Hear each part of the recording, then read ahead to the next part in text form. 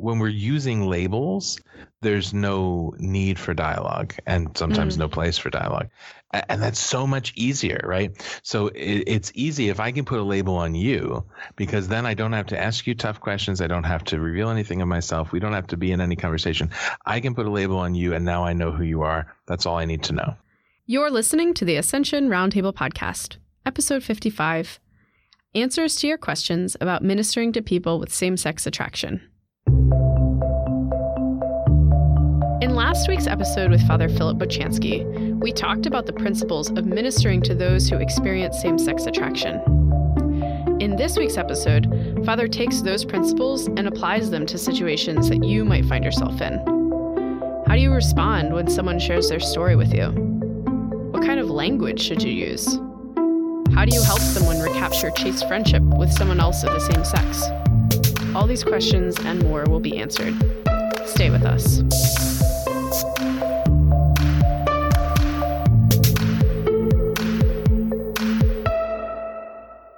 Hello, and welcome to episode 2 with Father Philip Bochanski, who is the executive director of Courage International. If you have not listened to our first podcast with him, please go back and do so. We talked about Father Philip, his ministry, what Courage is and does, and the beautiful things that they are doing as an apostolate out there.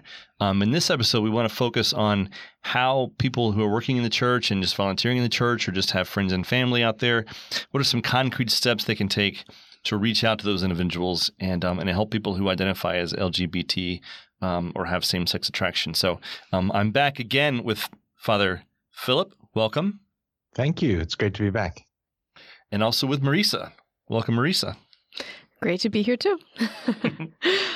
So Father, one of the things I just wanted to kind of start off this episode and just kind of explain, as we were planning the episodes and what direction we were going to take, kind of some of the mindset that we had. A lot of us here at Ascension are really plugged into the Catholic blogosphere, just in terms of just reading what's out there, and whether it's Twitter or Facebook or just general different blogs and news sites. And there's a lot of noise out there about different approaches to the LGBT community and church teaching. And what I've seen recently is just a lot of debate and argument and kind of almost vitriol about the theoretical when it comes to this. But kind of my thought is like, it's really easy sometimes to hide behind your computer or your phone or whatever and not actually get out into the trenches or engage in real relationships with people, with humans. And so I just wanted to take the opportunity here to talk about what advice can you give to us when it comes to stepping outside of our comfort zone maybe and approaching human beings who may be experiencing same-sex attraction, or whether that's just again personally or as ministry professionals. So, sure. Yeah. I mean, we talked last time about, a significant part of my job right now is traveling to different dioceses and conferences and things like that to talk to priests and other people in ministry, deacons, parish coordinators, youth ministers, campus ministers, things like that, about why the church teaches the way that it does and how to present that in a compassionate way, how to anticipate what people are going through. The idea that I am somehow the expert on this is so completely foreign to me. Number one, because I never went looking for this kind of work, but I think more so because it's not some great huge mystery. Mm-hmm. People who are living with same-sex attractions are not, have not landed from another planet. They're not a different kind of person, right? They're just people, right? And so, if I have any kind of expertise, it's only because I've had a lot of time and really the privilege to do this work now full time for starting my 4th year. I have a lot of time to listen to individuals tell their stories and to learn from their stories, what's going on in their hearts and minds, how, we can see kind of common denominators among people, that are oftentimes looking for essentially the same thing. the ability to kind of piece that together and draw some conclusions from it in terms of how to approach somebody and anticipate what might be in their heart. So it's a huge privilege for me to be able to speak about the issue. But, I think just to invite people not to ever be afraid to get to know any of their friends or parishioners or coworkers or acquaintances better. We all benefit from getting to know another human being, appreciating the mystery of that person. So, yeah, as I mentioned last time, I think the best place to start is with a request. Tell me your story, and this really, I think, is a way to show a great deal of charity and respect for another person's dignity. The church says through this through a letter from the CDF in 1986. The human person can never adequately be reduced to a label, especially a reductionist label like homosexual or heterosexual. That we're much more complex than that. There's much more going on there, starting with the very profound and beautiful mystery that we're created in the image and likeness of God. And so, I think the response, if someone says to you, look, I think I'm gay, or, I identify as LGBT. I think the first response, of course, is gratitude. Thank you for trusting me with that important part of your life. I know it wasn't easy, and it's never easy. I mean, even though it seems in the world today, it's just so everybody's so cool with just kind of saying these things and coming out, and it's never easy for the individual, no matter how much they know and trust the person that they want to tell. So, it's to say to them, well, I'm grateful for the trust that you're placing in me, and I want to make sure I never betray that trust. And then to say, well, if you're telling me this, I guess you want to know what I think. And what I think, first of all, is that this is an important part of your life, obviously, but I don't think it's the most important thing about you. I think the most important thing about you is that you're created as a son or daughter of God in his image and likeness, and that there's a whole lot going on in you that maybe more than you're even aware of. And so what I would really like from you is, I want to know who you are. I want to know where you come from and where you're going, who loves you and who you love. I want to know what it's like to be you, in the story of your life. I want to know where your joys and your triumphs are, where your weaknesses and your fears are. I would just want to know as much about you as you're willing to share with me. And anything you want to know about me, I'm willing to share as well. And, maybe as we come to know each other better, as you're able to share your story, maybe we start to understand this experience of same-sex attraction in the context of the bigger story of who you are, and then that'll help us to understand, what God wants and how God is leading you and what kind of choices He wants you to make. But I think, we start with the real person, and we never have to be afraid. It's an important part of compassion is patience. The willingness to meet people where they are, and not demand that they be where we need them to be, or at a place where we're comfortable before we can actually, hear their story and share their journey. We're all of us works in progress. And so, we don't, none of us is ever going to be able to, show our perfect self to anybody else. And so we can't expect each other. We can't. This is the whole point of Pope Francis's approach to accompaniment. He says, you don't say to somebody who comes to you, well, here's what you have to do. Now go away and do it. And when you've got it all together, well, then come back. Right. We can't treat other people like that, because it's certainly not how God treats us. If we could figure anything out on our own, we wouldn't need him. Right. And so he says to us, all right, come close and we'll work on this together. And I think that's the approach you have to take towards each other as well. Can you talk about there being a certain language to speak with people who struggle with same-sex attraction? Because some people don't want to be referred to as same-sex attracted, and so it can be difficult to even have a conversation with them because you don't know how to refer to that and how to talk. You know what I'm saying? How do you have that? Yeah, well, sure. I mean, this is a question that comes up a lot. I think more so now than ever. Even there are even cardinals and archbishops who have said in interviews, well, it's important to call people what they want to be called. And I'm with that to a point, right? I think it's essential to treat one another with respect, and to take a listening stance before we tell somebody, who they are, what they're supposed to do. But I think, if someone says, well, I identify as gay, then the response to that has to be dialogue, right? Because our language has meaning, both internally and externally. In other words, the label that I choose for myself I mean something by it, and I hopefully know what I mean, right? But I can never control what anybody else is going to hear from what I say, right? And I think we have to acknowledge that in our secular culture, at least, if not in the church culture as well, that when people hear the word gay, they make a lot of assumptions that go along with that. They assume that means a person is embracing same-sex attraction as their identity, that they are interested in same-sex relationships, that they are supportive of same-sex marriage, and that they want the church's teaching to change, etc. I know from experience that not everybody who's experiencing these attractions is embracing all that, and not everyone who says that they're, who wants to use that term gay necessarily means all that. But I think it's just naive to say that that's not what most people assume when they hear the term, right? So if someone says, well, I want you to call me gay because that's how I identify. My response to that would be a question. Well, what do you mean by that? Right. And if what they mean is, well, I'm experiencing same-sex attractions, but I'm going to live chastely, and, I embrace what the church is teaching. And, I know what that's all about. I'm going to strive to do that.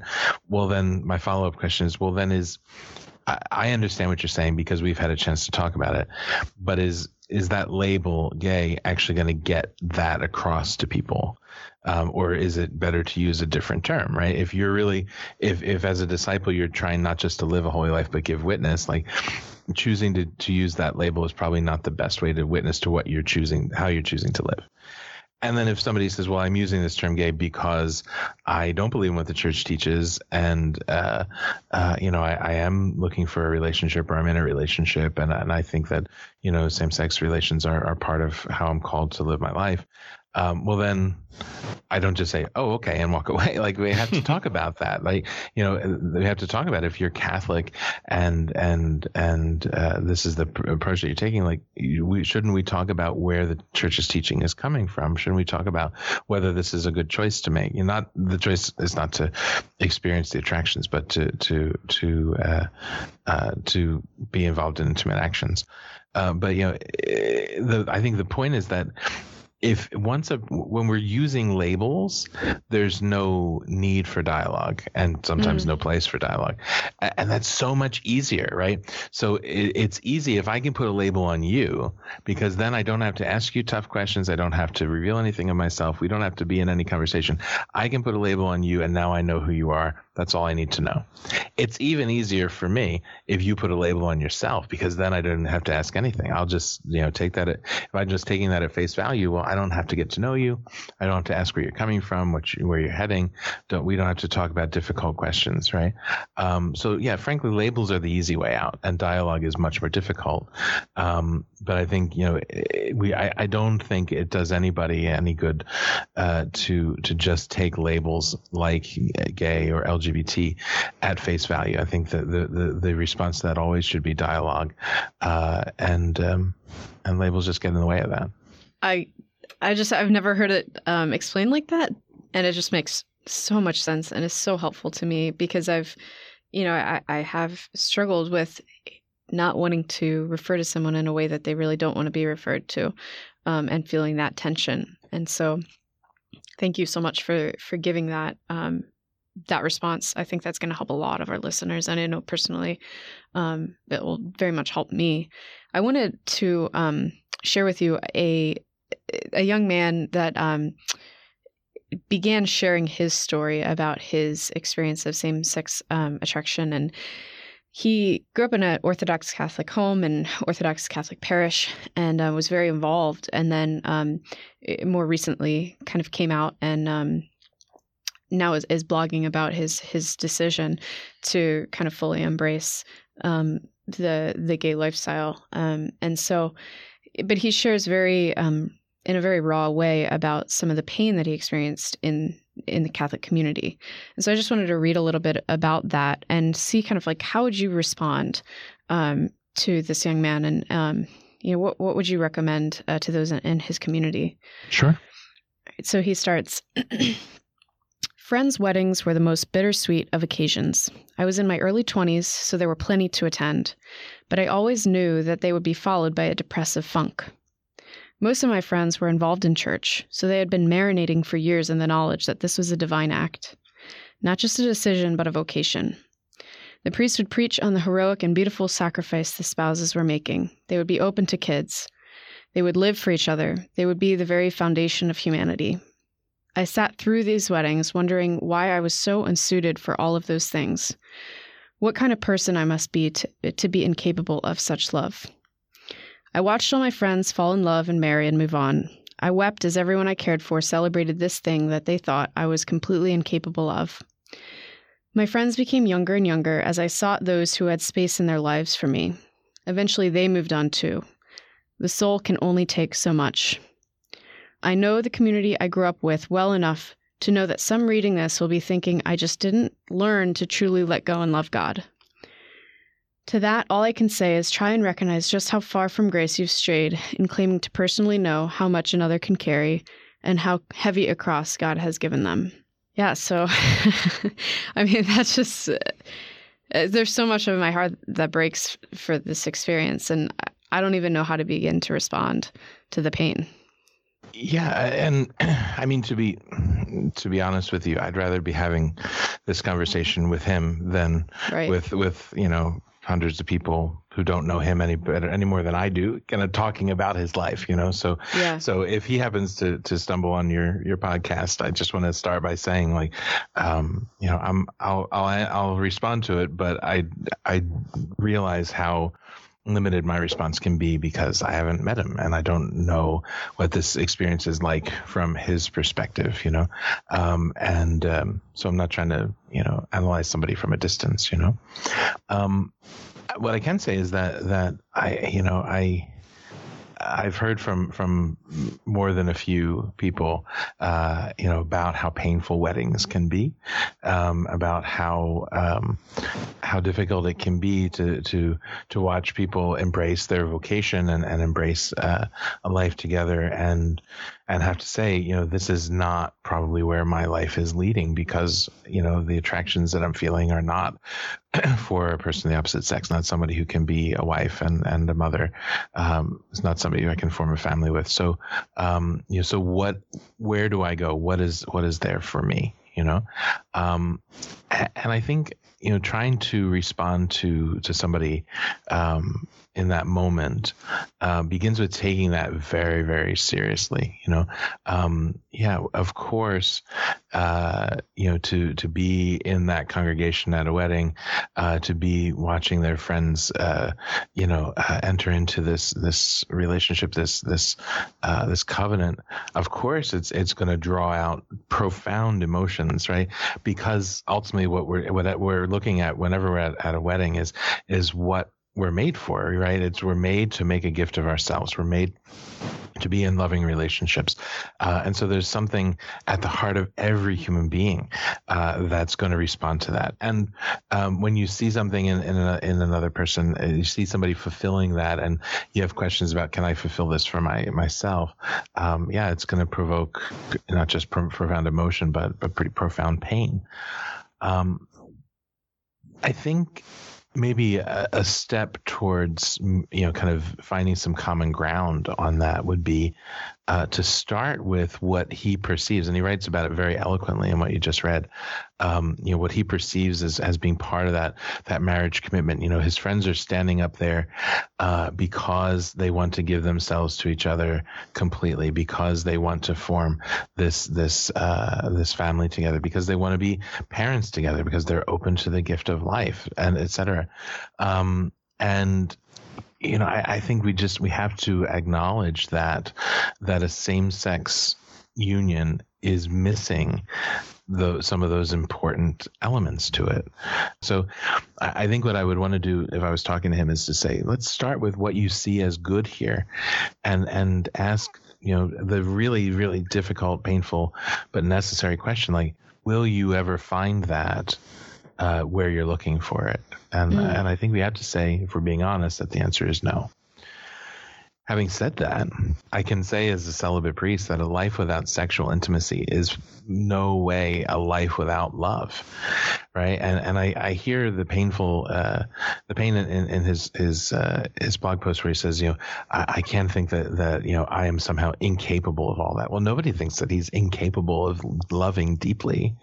The church is never suggesting that he's incapable of making commitments, of being good for somebody else, of giving his life in service to other people, even to one other person. All the church is saying is that the context for that is a profound and intimate friendship, not a sexual relationship. Right. Mm-hmm. And so the challenge there is to say, can I sacrifice, sexual desire and sexual intimacy for the sake of an intimate friendship. Right. And it's got to be authentic. It's got to, sometimes people, one young friend of mine, said, well, he's looking for the chaste gay boyfriend.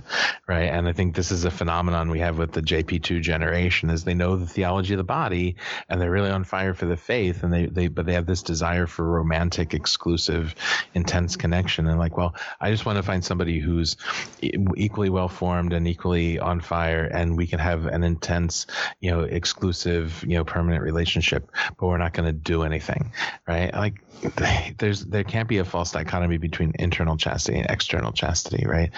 Because eros, the kind of love that's underlying romance and passion and sexual intimacy, eros wants to belong totally to the other and to possess the other totally, right?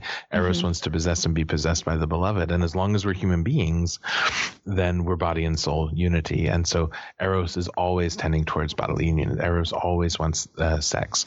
And in marriage, that's awesome, right? But for people to pursue eros, to pursue romance, thinking that they want a chaste relationship is not, they're working at cross purposes, right? So, so ultimately, I guess I feel like I've gone off on a bit of a tangent there, but ultimately, I think response to that young man is to really talk about what he can see and appreciate in the marriage of his friends, what he would want for himself, and to be honest and say, can you really find that in a same-sex relationship? And if not, then is it better to not pursue a sexual relationship for the sake of pursuing friendship, and to find your fulfillment there? So what advice do you give somebody who's in that position that says, I want to find the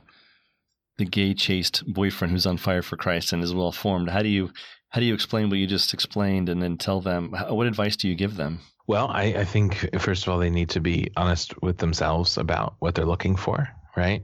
And then accountable, right? First to God in prayer, to a spiritual director, hopefully, to good friends, because it's easy to get into a relationship and let your heart run away from you, and then pretend like you didn't see that you blew past the boundaries, and to end up in a situation where you're, fooling around with somebody, you're in bed with somebody and I think, well, how did I get here? Well, you got there because you weren't being serious with what you were actually looking for. You were looking for romance and not for friendship, and so, to be talking to people who they trust, who are going to tell them, tell them the truth and not just say, oh, this is great that you have somebody in your life, but what are you looking for? Like, what are you going after here? And then, I think we need, just in the church in general, we need a much deeper catechesis on what friendship is and why it's important and how it's not second best love, and what the limits of friendship are, what the challenges are in a society like ours that's so fragmented and isolated. But, to really kind of focus on, well, what makes friendship different, and what are the obstacles, to choosing that. I think this is not specific maybe to people with who experience same-sex attraction. I think it's part of our modern age, but when people get hurt in relationships, they want guarantees before they try again sometimes, and so sometimes the feeling can be, well, look, if I'm going to put my heart out there, if I'm going to really be honest and vulnerable and transparent with somebody and get into this kind of friendship, like I want to guarantee that that person is always going to understand and never is going to go away. And, that I'll never have to worry about losing this or being hurt. That just doesn't happen in this world, right? Because we're all wounded and the world is broken, et cetera. And the only person that we really can depend on in that completely trustworthy way is God. But we still go out there looking for guarantees, and, sexual union feels like a pretty powerful guarantee that this person is never going anywhere because we've just been as close as we can possibly be. And so I think to help people, whatever their attractions may be, to help people to be chaste and to help them to form good friendships, we do have to speak honestly about where they might have been hurt before, whether they're able to trust fully, whether they're able to give themselves fully, if they're looking for guarantees, like help them to grow in trust, help them to grow in hope, and and then they won't need to kind of give into the modern thing which says every strong feeling is a sexual feeling, and the best way to solidify your relationship is to jump into bed. Like we have to recapture friendship, I think, is the bottom line. Gotcha. Yeah, you're not at all saying that two people of the same sex can't have an intimate relationship that's not sexual. You're saying that is very possible. I'm counting on that. Right? Yeah. Like that's the fourth goal of our apostole, is to build chaste friendships. And I think that's got to be. I mean, that's true for people who experience same-sex attraction. That's true for married people. That's true for single people. True for priests and consecrated people. The U.S. bishops have a very beautiful document from 2006 called Ministry to Persons with a Homosexual Attraction.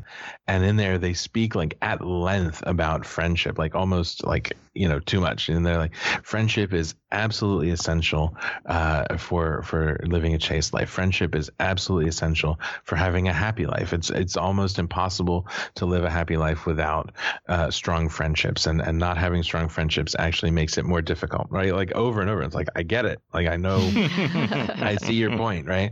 But it's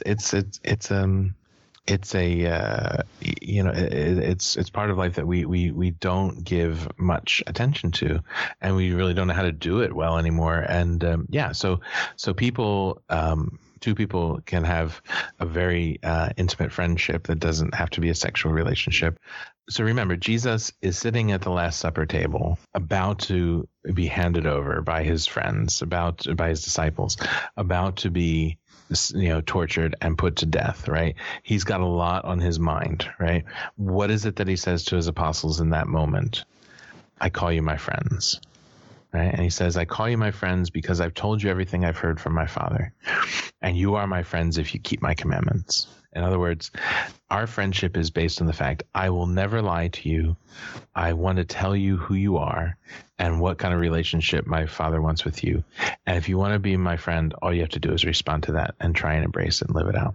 And, our friendship with Jesus is our indispensable foundation for any authentic friendships. That is awesome.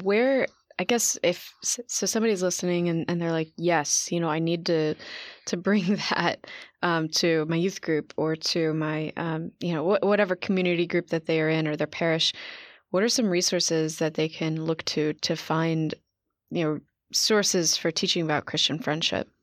There aren't a lot that I can find. I mean, again, it's something that we're still striving to understand more deeply. Just, I think, because previous generations just kind of took it for granted, C.S. Lewis has a beautiful book called The Four Loves, where he distinguishes affection from friendship, from eros, from divine love, charity. I'll recommend that with a caveat that when he talks about homosexuality, he uses language that was perfectly acceptable in some circles in the 1950s, but we would find very unacceptable today, just in terms of some slurs that he uses. But by and large, I think he's got good insights there. He's got a book that he wrote when his wife passed away called A Grief Observed, where he talks about, I hesitate to recommend C.S. Lewis because then people realize how much I steal from him. But that's where that idea of like the more people in a circle of friends, the more we learn from each other. And when one person from that circle passes away or leaves, then everybody's kind of the poorer for it. Yeah, I don't. You guys work for Ascension Press. You're the ones putting out all the good resources. So yeah, I don't have those kind of at my fingertips, but maybe you can add some towards the end of the podcast and give people some other places to go. Sure. Yeah, I can do a little research, and Christina and I can add some links if we find some good things out there. So excellent. Maybe somebody needs to make one. Hey, like I don't know. Press, for example. Who would do such a thing? Well, that's great. I guess as we end, just one final question. I know we've gone over our time over again, but what would you say to someone who really feels called to ministry, to those with same-sex attraction? And what kind of and you've touched on a lot of this throughout. So obviously, we're not starting from scratch here. Mm-hmm. But what would you say is like kind of step one, and what are the big pitfalls to avoid? Well, so I would say, first of all, that anybody who's involved in any kind of ministry is going to be ministering to people who experience same-sex attraction, or at least to people who love them, right? So, I think it's something that everybody in the church has to become aware of, in terms of what the church teaches and why, in terms of how people are actually experiencing this, and things like that. So we've got a couple of resources that we produced over the years. One is a documentary film called Desire of the Everlasting Hills, which is three people just telling their stories. It's not preachy. It's not. I don't even know that it doesn't mention courage, and it only mentions Catholicism as far as them going back to the church at a certain point.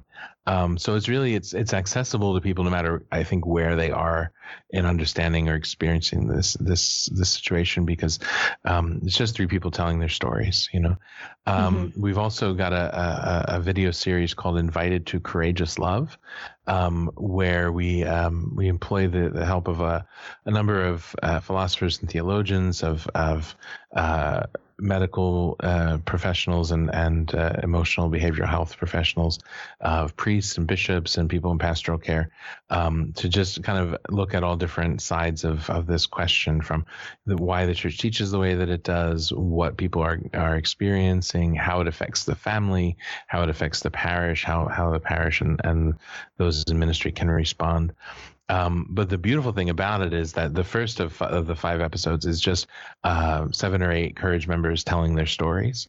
And then throughout the other 4 episodes, whenever there's a point to be made by someone from a professional point of view, it's almost immediately always backed up by someone's personal testimony, right? So those videos, they're made for parish faith formation situations, RCIA, adult faith formation, campus ministry, things like that, and those resources are available. So I think just to, I think those are good ways for people to hear the experience of people who are living with this in their own lives and have embraced where the church is coming from on this, and then just to, with that in mind, and feeling hopefully better equipped about the terminology, about the perspective of the church, just to enter into good conversations and to be friends and to listen and to learn from people's experience, and then not to be afraid to ask good follow-up questions and to share the perspective of faith, and to really, this is where the art of accompaniment comes in, with a great deal of patience, to just walk with people as they try to understand the church more deeply and embrace God's plan for them more fully. One of our followers on Facebook asked, They brought up the fact that they have a friend who's interested in Courage, but the closest chapter is 4 hours away. So I know you mentioned that you're growing rapidly. So, on the one hand, hopefully that won't be the case forever.